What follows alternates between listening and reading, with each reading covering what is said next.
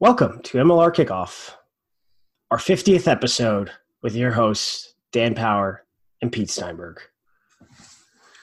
Pete, we finally made it. 50 episodes. Take off the hat, a little tip of the bat, a little cricket reference there. Don't let the fireworks off. We're not at a century yet, but a little celebration and a pause as we look back at 50 episodes. And it's a big one, Mr. Steinberg, as we will dive into the champions, the Seattle Seawolves, back-to-back in 2019.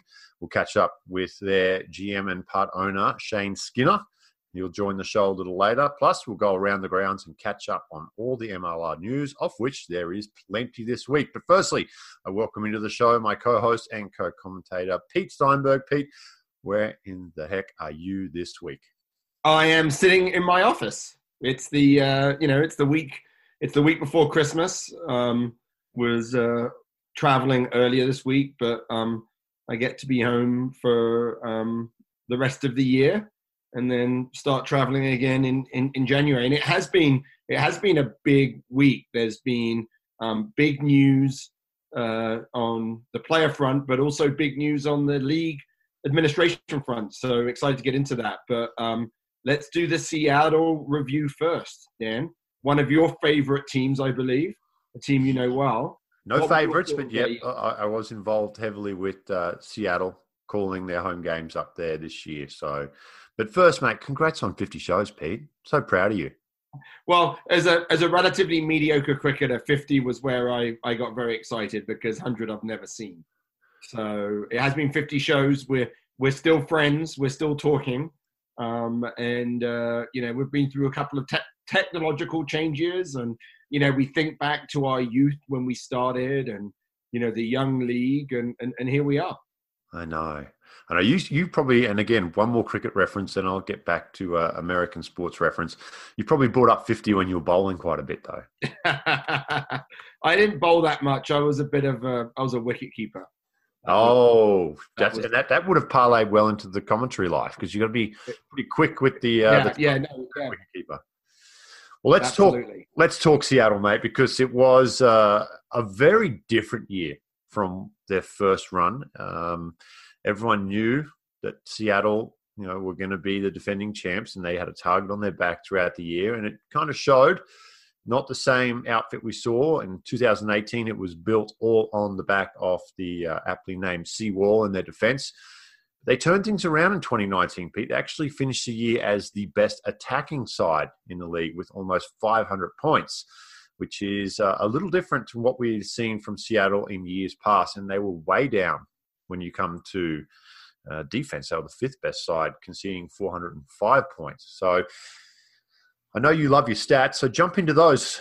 You think the good evolution of the team? Yeah, I think this is interesting, right? So, Seattle, again, had some coach problems and brought on Richie Walker relatively late. And Richie's known as a bit of an attacking guru. And you felt like they were going to expand their attack. And they certainly did that. They kept the ball in hand. But they, it was interesting. They weren't, and especially if you look at the stats, they were actually pretty much middle of the pack, right? Sort of middle of the pack in ball carries, in rucks. Middle of the pack in territory. There was nothing that they did outstandingly well. But what they did do really well is that they were one of the best set piece teams. So they were number 2 in line out percentage. They were number 1 in line out steals. They were number 1 in scrum percentage. And they were number 1 in scrum penalties, which, they conceded the least penalties of any team. So this was a team that created a little bit more balance in how they played. They kept the ball in hand a little bit more. But it was actually the set piece that really was powerful for them and got them over the edge. And I also think experience, like they are, one of the older teams. They brought so many players back, and they've brought so many of those players back again. It's a team that I think is, seeing this as a window to really put down a marker. But, at some point, some of their top players aren't going to be around, and they're going to have to find a way to replace them. Yep, I agree. And, some of the things that stood out for me is, personally, you look at some of their stats. Brock Staller leads the league in points, 223, 60 more than second place in Joe Peterson.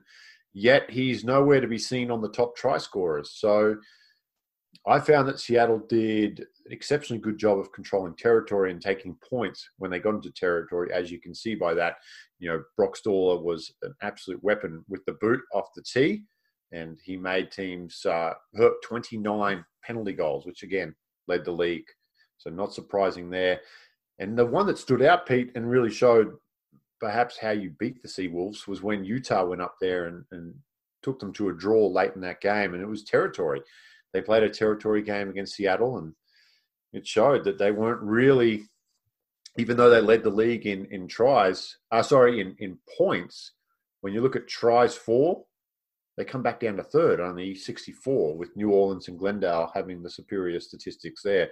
So territory was another thing I'll add on to all your great stuff. Yeah, they did well. Yeah, no, I think that's right. And so what they did was that they put you in your half, and then they put pressure on you in the set piece, and you gave away penalties and they took the points. And what was interesting for me was that they adjusted a little bit in the final against San Diego, because San Diego actually played the best territorial game. And I think that Walker and the Seawolves saw that, and they actually played with a little bit more openness. And I think that we're going to see more of that.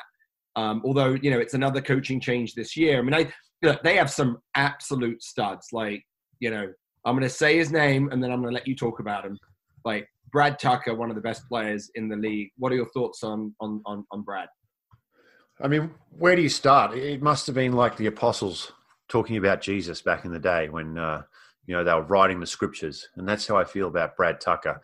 I feel if Brad Tucker took a bottle of water, he would just look at it and it would turn into the finest wine you've ever tasted. And he could walk across Old Puget Sound, just on top of the water. I mean, he's blessed. He's the greatest that there ever been, there ever will be, until I find someone this year that I like even more. So, yeah, Brad Tucker. And he was Player of the Year, and deservedly so, which was a little bit of a shift from year one where we saw the dominant in the front row. Tim Metcher dominated at the set piece, but this year it was that dynamic ability of Brad Tucker and Ricard Hutting. We saw the hard edge of Nakai Penny. They missed Villy most of the year, and he'll be back. He looks fit, training. And then obviously the big one was Samu Manoa as well. Late came into the year, match fitness, was a slow build-up, but he'll be a full preseason with the team back again this year. But, yeah, Brad Tucker. Oh, I'm so glad you brought him up, not me. I know, and I thought I'd do that for you. For me, I thought, one of the guys that I love watching play was JP Smith. I mean, I actually think Richie Walker did a great job of sort of managing the JP Smith Phil Mack dynamic, right? Trying to make sure that he got the best out of both of them, and sort of, JP Smith's ability to play fly half. He got him. I think there was one game late on where he moved from scrum half to fly half, was able to score a try, bringing Phil Mack on a little bit later in the game when the game breaks down, and he can really be that creator that he is. I thought that was really good, but I think JP Smith is an absolute class scrum half. I think that we're going to see more and more of him. I think this is the year that Ben Seamer needs to step up, right? So I think this is the year that, JP Smith and Ben Seamer, two relatively young halfbacks, should, stake the claim to the future of the Seawolves. Well, and they've gone out and made some signings that we'll talk about after we talk to Shane Skinner that indicate that, this is the year for Ben to step up. So the days of JP kind of slotting out into 10 are over. I think we'll see a reduced role from Phil Mack this year. Still not sure if he hangs up the boots or not. He's taken a coaching role up there, which he was pretty much doing anyway. But, I agree with you, Ben Seamer. This 2020 will be a big year for the young fly half. And then JP will probably have the reins at 9 for most of the year, which will change the way he plays as well. I think we'll see a much more authoritative JP Smith in 2020, a year under his belt, and pretty much knowing that you're going to be in the 9 jersey, you're going to be running this side from that position. So yeah, and exciting to see. It's going to be interesting, right? Because you look at some of their players, like, some of their studs in the back line, like Matt Turner and Shalom Siniula. you got to wonder how many years they have left, right? And so those guys, I think, are the leaders of that back line. And I think that the JP Smiths and the Ben Seamers of this team need to, even though they've got these experienced internationals with them, like they have to be given space. And, I think that I've always felt like, Shalom is sort of the glue for that back line and for that team. And whenever he hasn't played, and it's only been a couple of times in season 1 and season 2, the Seawolves look very different. And so, I think that he was really critical, and keeping him healthy is really critical. Yeah, I agree with you there. I think, we poked a bit of fun when we had Brad and JP on the show about Lomi and some of his defensive work. But let's be honest, he is one of the leaders defensively. And he's a great communicator inside and out. And they are much more efficient defensive and much more communicative defensively when he's playing. So a year older for Lomi. He won't like me saying that, but he is a year older. And they're all a year older. Everyone's a year older. You're a year older. Yeah, but I'm not out there trying to, tackle these guys. I don't have some of these players coming. Like, they're on the West Coast. He's going to have Ma Nonu against him, who is also a year older, but he's still just as scary. So, no, it'll be interesting. That is a real rivalry. I think that West Coast rivalry of the Legion and the Seawolves, those games are going to be something to behold. Oh, I like it. I love the conference split too, because now we can really get the rivalries, right? You see it in other sports where there's these conferences and there's teams who genuinely dislike each other. I don't know if you saw, obviously some big news came out of Washington, D.C. that we'll talk about later in the show, but Rooney owner James Kennedy took a little swipe at his compatriots down there saying, great job, now you just need 22 more players to compete. I'm like, you know what? That is beautiful. I love the rivalries just starting to percolate out on the East Coast as well. So it'll be great. Well, Pete, let's bring in one of the owners out there in Seattle, and a man who wears many hats, as we'll talk about in just a moment, for the Seawolves, one of the most passionate people about, not only rugby in the Pacific Northwest, but rugby overall. It's Shane Skinner from the Seattle Seawolves, and I had the honor of sitting down with Shane earlier today. Joined now by Seattle Seawolves' newly appointed head of hydration. So that's the head water boy, Shane Skinner. Shane, thanks for popping in and joining the show, my friend. And Gatorade or water this year? You going to diversify? Well, we'll see. I mean, the water we've been drinking the last 2 seasons has worked out well. So we, for consistency's sake, I think we'll stick to the same water.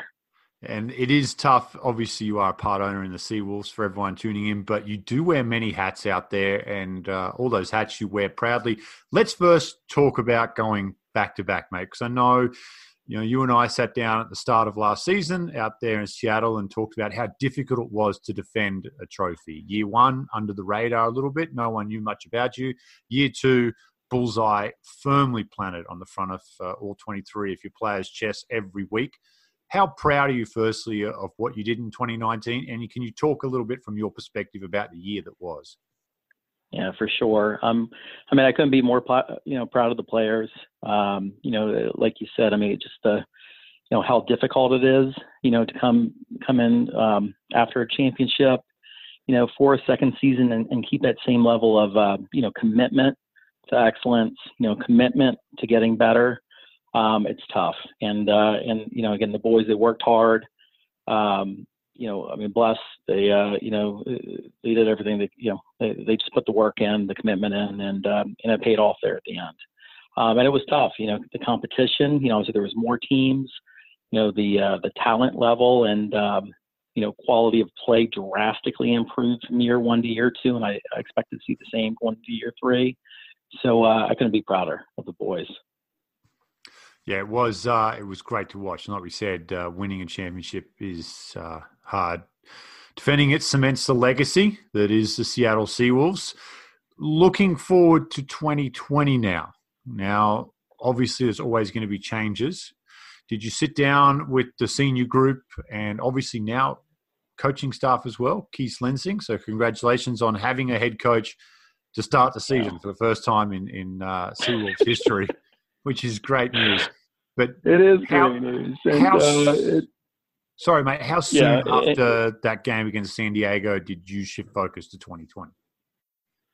Oh gosh, I mean, we were focused on 2020 before the season ended, right? And that's across the board, whether it's on the field or off the field. You have to think, and to be candid, I'm already thinking about 2021 and player recruitment for 2021 and how we can get better for 2021 already. So I think you always have to look ahead. You have to have a vision. You have to have the commitment for continuous improvement as an organization, and each and every one of us in the organization individually. So it was before that final whistle blew for the final, we were already thinking about 2020. Let's talk about some of those acquisitions you've gone out and made. You lost some players, which is normal.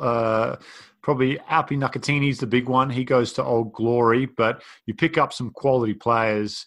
More recently, Ross Neal announced a very young outside back comes over from the Wasps, and Rainer Eckstein from down at the Cheetahs. What did you see in those two players that wanted you to have them involved with the Seawolves? Well, I mean, Ross specifically, 6'5", he's 250, center. I mean, just his size and to match up with some of the other team's acquisitions. We thought it was important to bring somebody else, on our squad that could, equal up on just the sheer, size of the talent level and the size of the competition coming in. The same holds true with, Harry Davies, who's a 6'4", 240 wing. So we really beefed up, the squad. I'm most proud that we kept almost, the entire team from last year with, I think there's 6 exceptions, guys that are not on the squad this year versus last. So we have our core, and with that, we're going to continue, the same culture of winning that we have in place. And we just filled some kind of core gaps. So, again, Ross, I think was a big acquisition and a counter to the, again, just the sheer size of the backs coming into the league, as was Harry, with Reno, we just need a little more depth at the fly half position, and he shores up, that depth and need that we needed from last year. And of course, more recently, Juan Manuel de Guzman, the Argentinian legend. Housewives all across the Pacific Northwest were celebrating out in the street, cheering, including my own. I think. Could you have signed a better looking man? I mean, really, he's 50 Shades of Grey come to life on a rugby field. But what an experienced guy to bring into that forward pack as well. I mean, you have experience. You have a tremendous work ethic. I mean, there's a reason he's the second most capped Argentinian player of all time, right?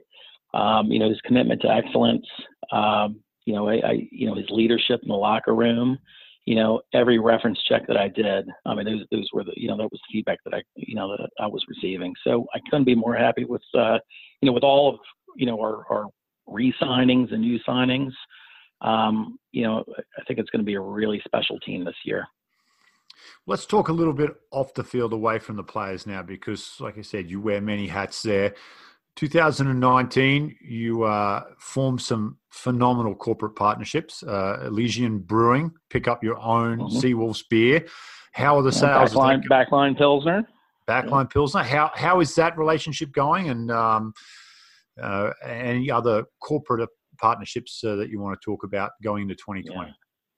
I mean, similar to the on the field squad. I mean, our retention rates are extremely high with our partners as well.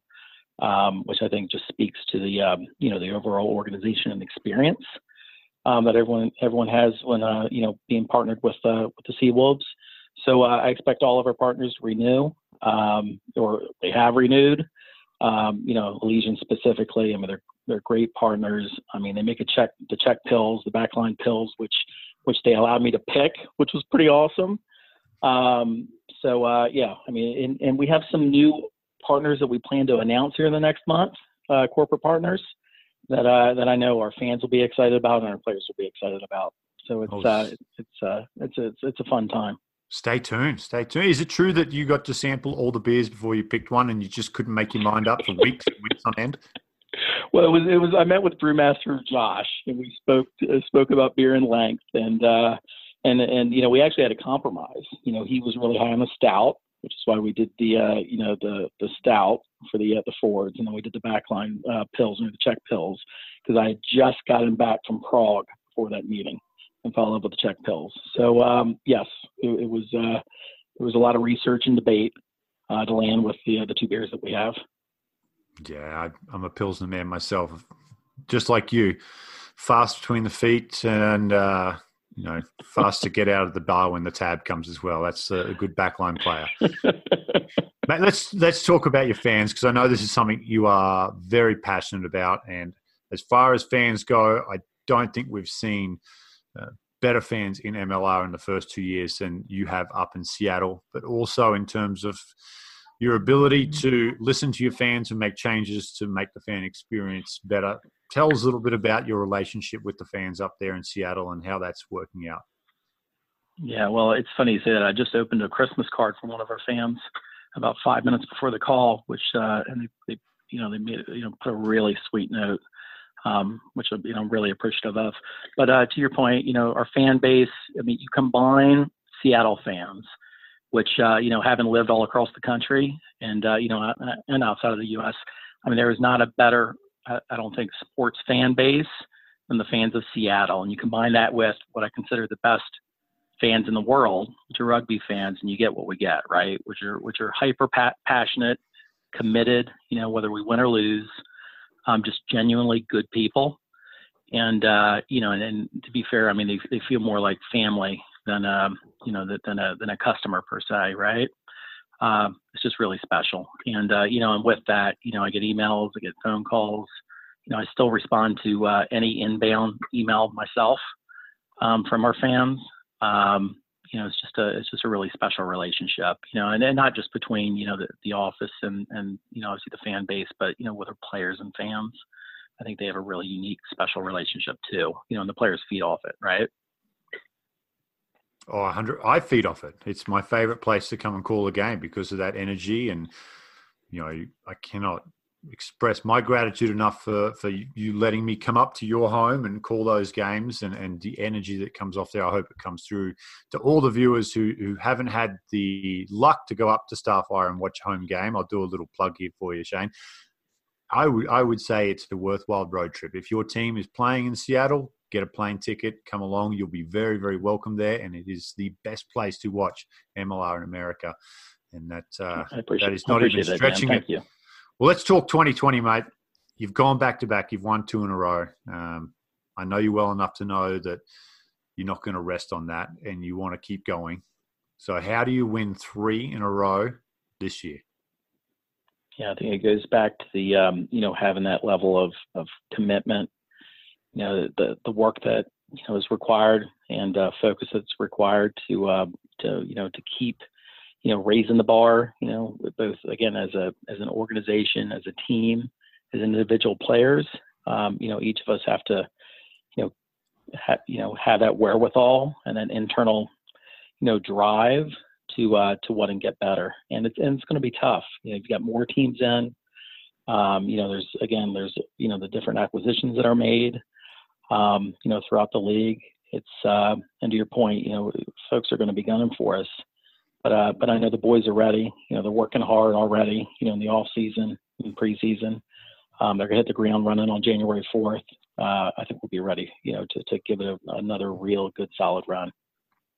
What was the reasoning behind the late start to preseason? A lot of teams have gone back now. Just to give the players some extra time off?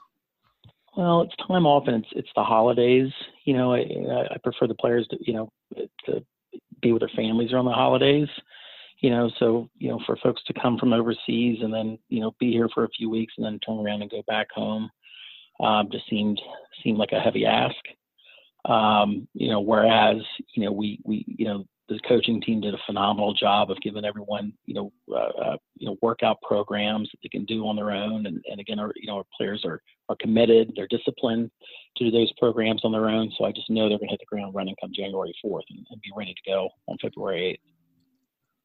Well, I cannot wait. It's actually February 9th. Oh, I guess you're going to travel on the 8th, but the 9th, you've got the championship rematch, which will be on CBS down there back in San Diego, the site of both your championships. It's been happy hunting ground for the Seawolves in championship games, the old Torero Stadium. Matt, I know you're busy, and I do appreciate you coming on the show. You've got 1,000 Christmas orders to fill for all the Seattle fans buying their merchandise. Shane, where can they go to buy that merchandise? SeattleSeawolves.com. SeattleSeawolves.com. It's the only place. I go there 3 or 4 times a day just to look at Brad Tucker's profile, but I'll definitely pop over to the merchandise store and get some stuff for Christmas to put under the tree as well. Shane Skinner, you are a legend. Thank you for joining the show, and we look forward to watching the Seawolves have a red-hot crack at a three-peat in 2020. All right, appreciate you, Dan. Thank you.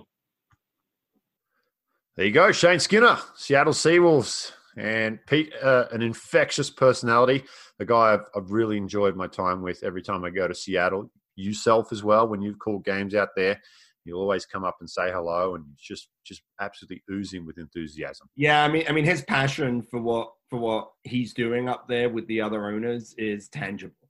Like he is so excited. They've done such a good job. I mean, I think they're, you know, I'm not sure if they've sold out of season tickets, but I think they're pretty close. They're over 3,000, I think, for their season tickets. It's like, you know, the work. You know, we always, you know, we get to talk a lot about what happens on the field, but I think when you go to the Seawolves, you know, there are teams that you go to and you can tell that they're still building and they're still sort of getting their infrastructure together. But very early on in season one, you know, you would turn up to the Seawolves and you would meet people that had very particular roles, and you can understand why they've been successful on and off the field. And I think, you know, the work and passion that someone like Shane has done is pretty obvious. Yeah, absolutely. And we'll deflect everything too in terms of praise. He'll always push it back to the players, to his supporting staff up there, to the fans. So definitely a guy who is going to be a great leader up there for a long time and doing great things with Seattle. Pete, let's shift on to 2020 now, and let's focus first on the players who are out in Seattle from that championship run. The biggest one for me was Api Nakatini, the lock, who formed part of the Bash brothers with Samu Manoa up there. He has gone to Old Glory, and they've gone out and signed some players, especially in that back row, to try to replace him, but that will be a big loss. Looking through, you've got Cam Polson, Aladdin Sherma, Roland Sunil, and Peter Tiberio as well, who has retired. Anyone on that list stand out as a player that they're going to have to look hard to replace in 2020, Pete? Yeah, I mean, I think that they've lost a lot of their engine room, right? I mean, they've lost a lot of the players. I mean, I think they always sort of had a bit of a, back row locks. I think, the only real true lock I think there that plays is Jeremy Lennartz, who's very, very good. But, you know, they've lost a lot of physicality. I mean, Samu Manoa's not coming back. Nakatini's not coming back. Polson's not coming back. So I think that it's going to be interesting to see what it is. Of course, Samu's coming back. Oh, is he? Yeah, he's signed on. He's back next year. Oh, okay. You got to get on the Instagram a little more, Pete. He's in the gym with Billy, and I do need to get on Instagram. I know. Come on. What a guy. PJ Rugby 9. Hashtag get with it.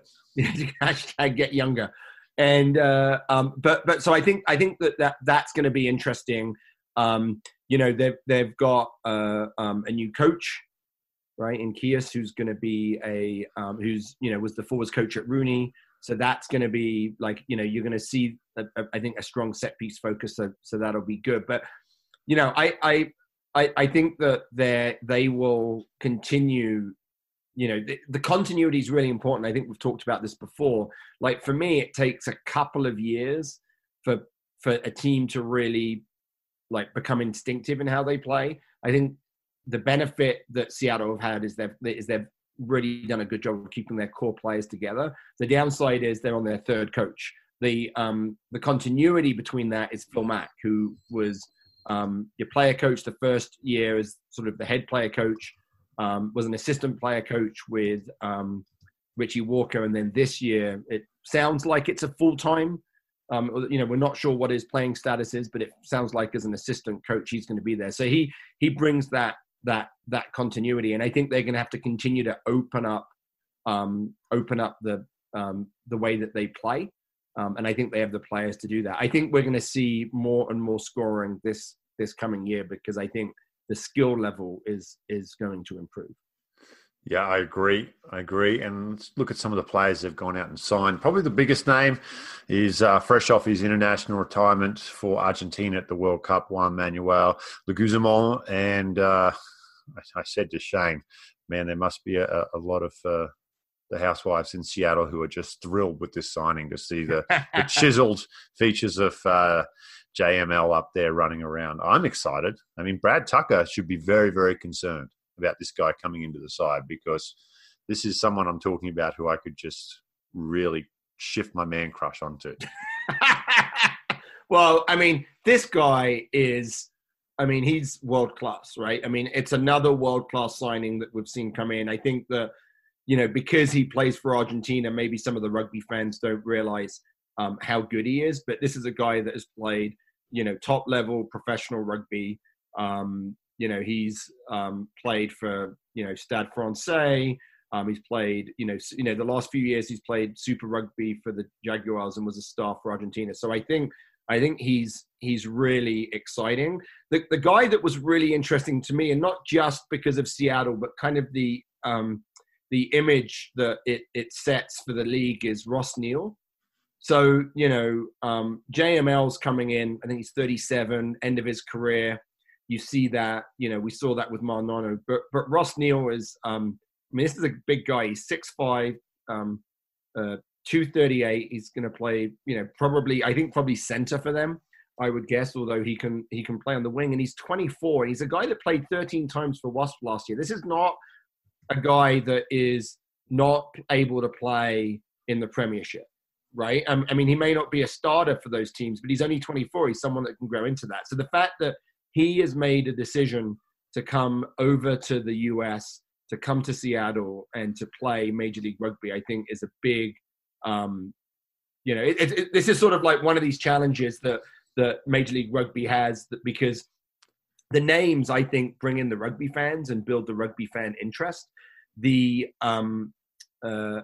these guys who are 24, people like Ross Neals that are coming over, you know, they're going to be coming over and they'll be here for a while. And so I think he's a midfield back that might be stepping in for Shalom Soniota when he retires. Like, this could be a bit of a succession plan. I think he is. I think it's going to be a real stud and a real handful for the team.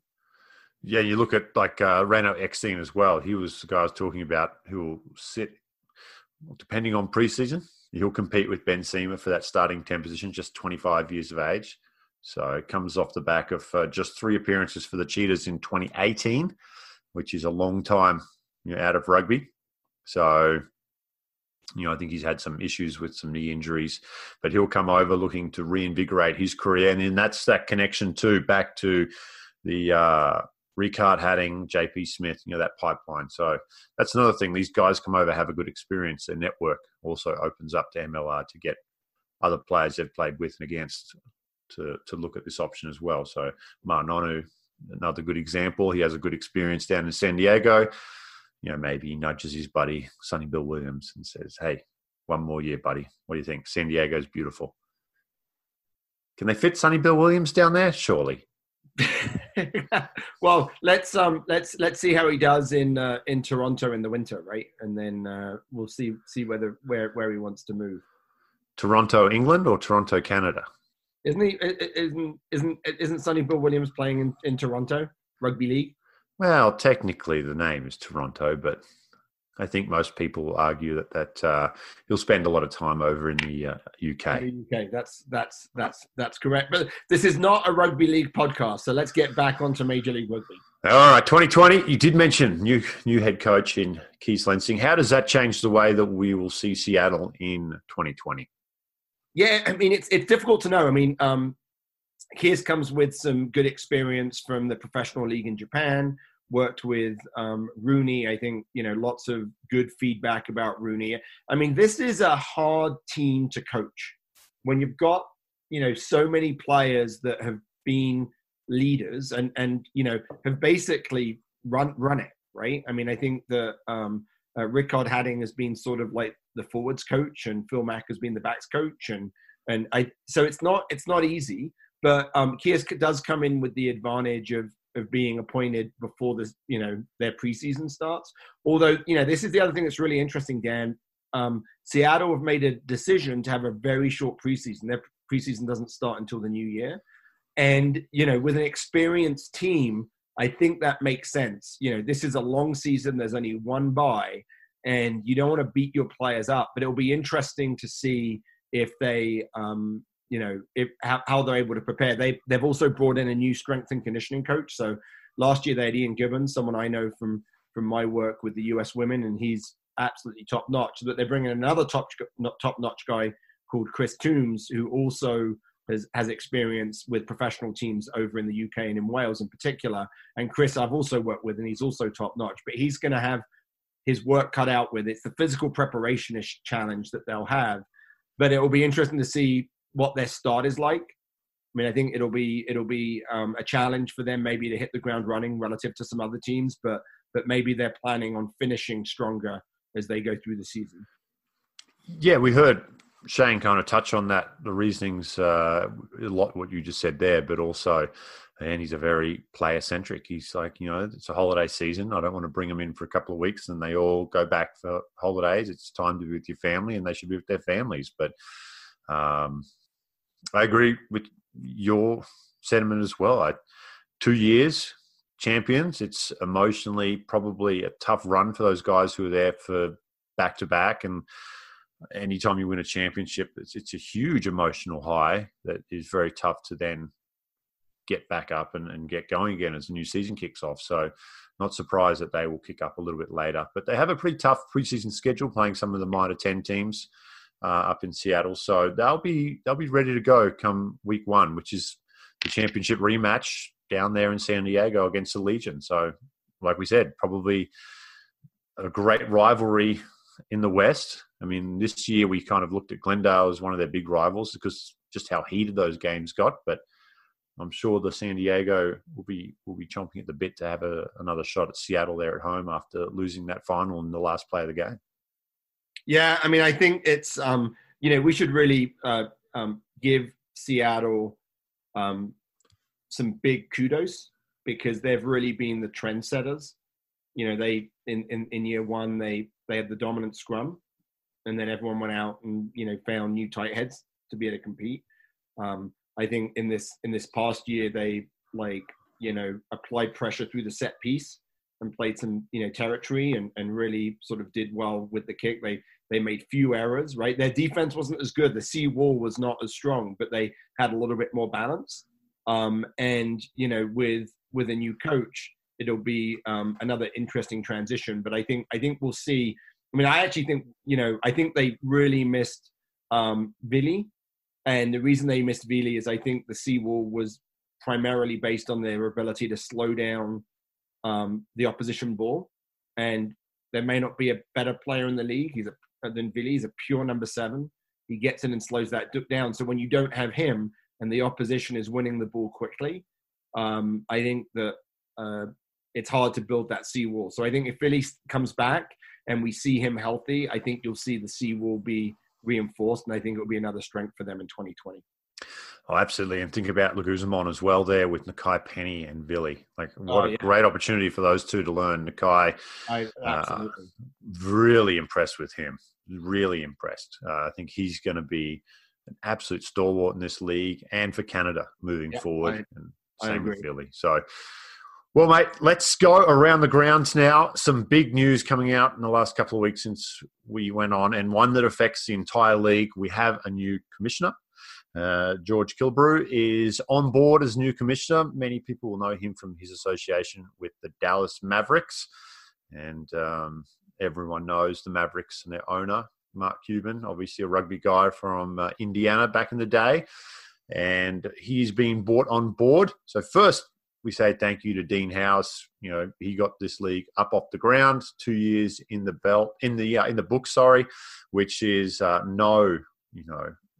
it's not an achievement that should be taken lightly. So congratulations to Dean and all his hard work. We wish him well in the future, but excited to have George on board and to see what he can do and drive the league over the next few years here.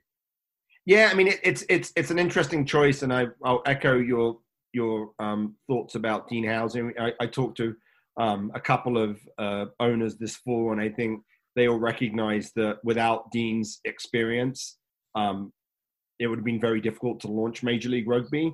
But this is, I think, an interesting move by the league, which is really a move towards the the focus on sort of commercialization and how to bring in revenues. I mean, it's sort of been like the first couple of years were how do we run the league? Like, how are we going to do TV? How are we going to do the contracts and the central model? And, in almost all of those cases, they've built that system. Those systems are built. And, my understanding is that, in terms of expenses, the league has actually been pretty good in terms of sort of hitting their budget. But, as we all know, that there hasn't been a lot of opportunity to bring in revenues. And so I think that is going to be, the new commissioner's challenge. I think that the way of really building Major League Rugby as a product, it's actually, I do work in on the business side in product innovation. So I get a chance to talk to a lot of senior marketing executives in pretty large companies. And so whenever I do that, I always kind of feel them out to find out if they'd be interested in sponsoring rugby. And for the most part, sports sponsorship is becoming less and less valuable as audiences get fragmented. And so it's actually a pretty tough time to try and sort of develop a marketing product that's attractive if all you're really doing is sort of branding, TV, those sorts of things, even in social media. Much more interesting to sponsors is the data. And actually, I talked to the VP of marketing of one of the NFL teams last month and was talking to him, and they've now got a whole data department within marketing because their sponsors want to know who's coming to games, who's following you on social media. Like they want to get down into that nitty gritty because then they can really target their messages. So it's going to be an interesting process, I think, for Major League Rugby in its model to be able to drive some new revenues. But it's the challenge of the commissioner. Yeah. Yep, it is. And it's interesting that you talk about that stuff because I think all sports leagues are now starting to be data driven, whether it's on the field or off the field as well, as we become more and more competitive for those dollars with more and more entertainment on different platforms now available than ever. So right. You have kids, I have kids. We probably see it a little bit more intimately than people who don't have young kids, but the next generation of fans who we want coming to rugby and watching rugby are more and more distracted than they've ever been before. So he does have a very strong commercial background, George. So, yeah, I mean, I think he's a great hire. I mean, I think he brings in tremendous experience. I think, bringing in someone that has sort of, traditional major league experience through the NBA, I think it's going to be important because so much of this is about picking up the phone and getting someone to call you back. I mean, I think that whoever's going to come in and sponsor Major League Rugby is going to need to have a deal that, the first few years, they're probably not going to get the value for their annual rights fee that they pay. But like the goal is, year 3, 4, and 5, it's going to get way more. So I think it's a great hire and I'm excited to see what he can do. Well, Pete, let's move on to some signings. And unless you live under a rock in a different solar system, then you know what went down yesterday. James Denise re-signs with Rooney. Huge news. It shut down Twitter. It shut down all the social networks. The servers couldn't handle the traffic. And then I think there was a couple other signings as well. I'm just kidding. The Beast, Tandayam Tawira. He is off a World Cup win. Arguably, and I'll defer to you on this one because you did like the scrum, but arguably probably the most informed loosehead coming out of the World Cup, maybe in world rugby at the moment, the most dominant, just an absolute physical specimen. He signs with Old Glory, and if you had a chance to read through the press release, then this will be easy for you. If not, I urge you to go and read it. absolutely just drawn to him immediately reading that. His reasonings behind the signing and what he wants to achieve here. Could not have signed a better guy for Major League Rugby. And Paul Sheehy and his crew out there, wow. Well, you just shot right up the power rankings with that signing. Yeah, I mean, first of all, on the field, I mean, we saw what the impact that a high-quality prop can do to a scrum with Paddy Ryan coming to San Diego, right? And if you talk to the forwards that were part of the Legion, they said it wasn't just him being a great individual player. He changed the mindset about how they played. So you've got a brand new scrum in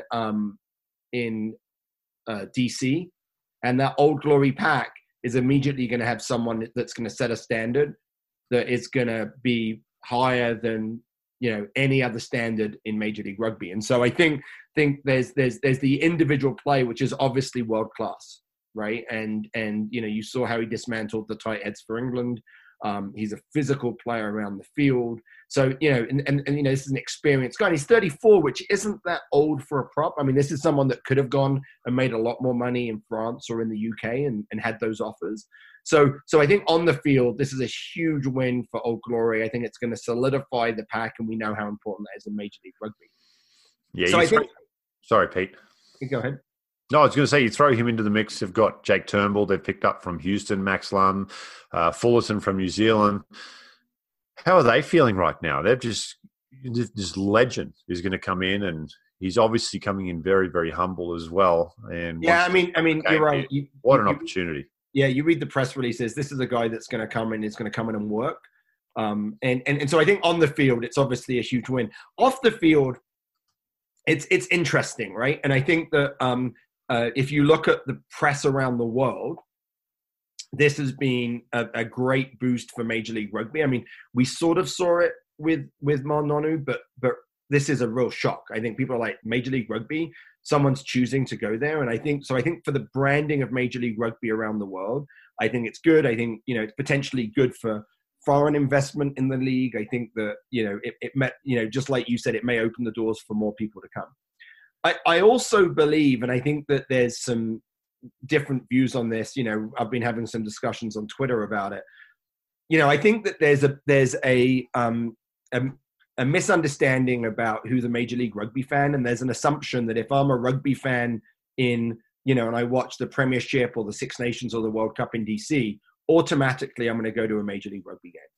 And we all know that's not true, right? That there are far more rugby fans right now in America than Major League Rugby fans.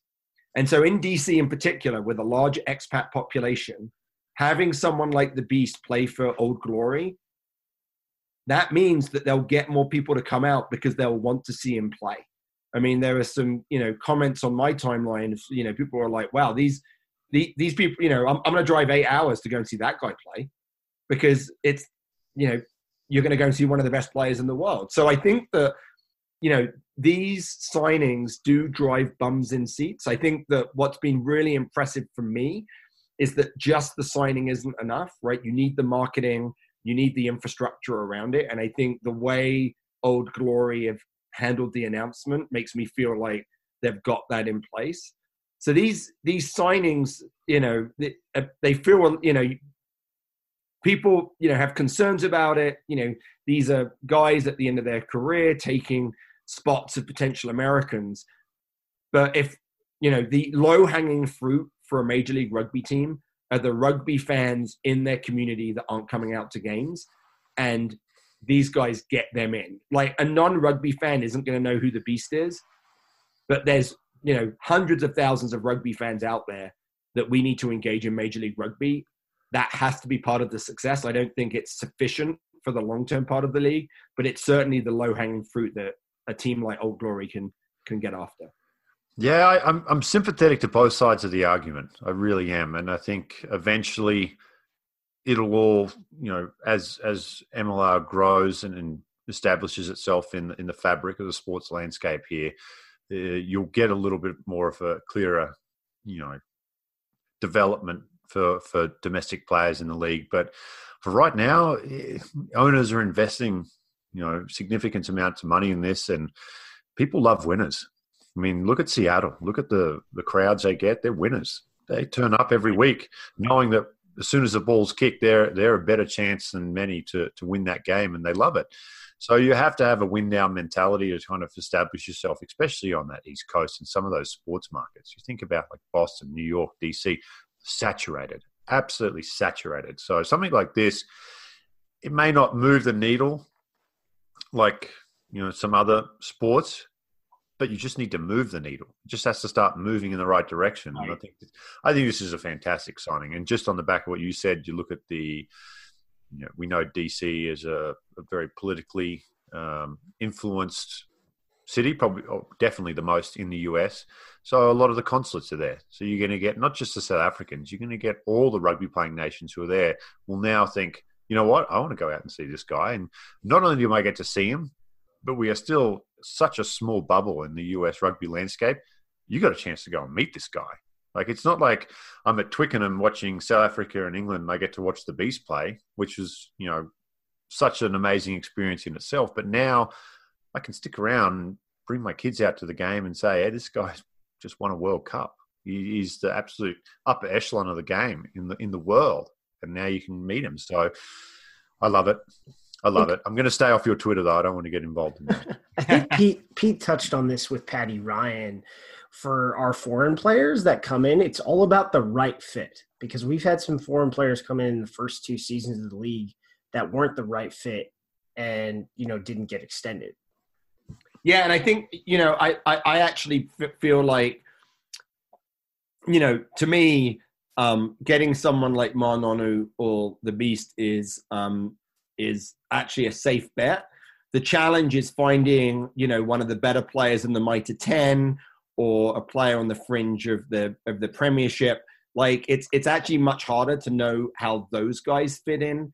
And so it's the teams that have the better networks in some of those foreign leagues, I think, are the teams that do a better job of bringing in that 24-20. Like we talked about Ross Neal as a new guy coming in. We think that he's going to fit really well. We think he's going to be a real impact. But Major League Rugby is good enough that just because you've played a little bit of Premiership Rugby or the Championship level, or you've played, probably Pro 2 in France, or you've played Mitre 10, that doesn't mean you're going to step over here and be a stud, right? And so I think that we've seen some poor foreign players come over, and I think that's disappointing.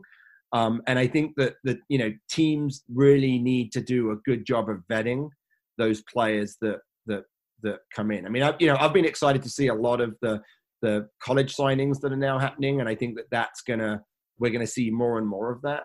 I think that in some of these expansion, there's there are club players that are making the transition from an amateur to a professional setup. I think that we're going to see more of that, and I think that the foreign players should be players like the Beast, right? And Nonu and Ben Foden. Those are the players that can move the needle, get bums in seats, and are one of the best players on your team. So it's an interesting thought around sort of the foreign, the quality of the foreign players that have come over. But I think the right fit is as Aaron suggested, is interesting. Yep. I'm not going to argue with you, Pete, because I hate arguing with you because you usually win.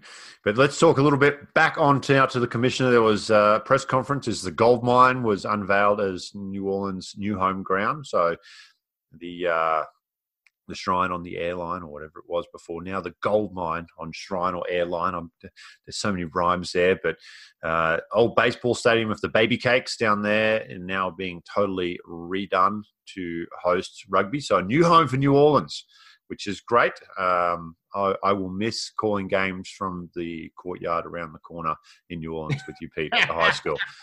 But it was a one-off thing, people. Don't worry. When you're down in New Orleans in June, what's the most important question, Dan?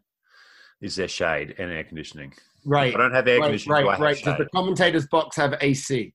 That's the only thing I care about, because it can be brutal down there, but it's exciting.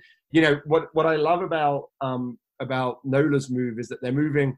Yes, they're moving to a baseball stadium, but they're moving to a baseball stadium that's no longer going to be used by baseball. Correct. And they're going to purpose build it out for rugby. Right. And I think that's different than maybe some of the challenges that Rooney had in playing in Coney Island. Yeah. In Coney Island. So I think that's actually really it's going to be exciting to see how they do down there. And I think it's a known entity as a sports stadium, which will also help people find it. And so hopefully that'll help grow the crowds down there at Nona, because Nona plays some great rugby. And I mean, it would be, they need more people in the stands to watch them play down there. Well, I was down there this year doing a game, Pete, and I was talking to a couple of the locals afterwards. We went back to the hotel, and they said, we would love to go to a game. We're just not going to go over the bridge. It's a New Orleans thing. So commercially, coming onto the other side of the bridge into New Orleans proper opens up many opportunities for Mr. Falcon and Fitzy down there to start getting more sponsors in. And like you said, the branding will be much easier at a stadium as opposed to a high school. So the move was always on the books for them, and I'm excited for everyone down there. But coming out of that press conference as well, there was some talk of expansion. So Los Angeles and Dallas. Once that is fully confirmed and we have more details, we'll go into depth on that. But it looks like it will be LA and Dallas coming in 2021. And they also talked a little bit, which pertains to you and I, Pete, about expanded TV partnerships.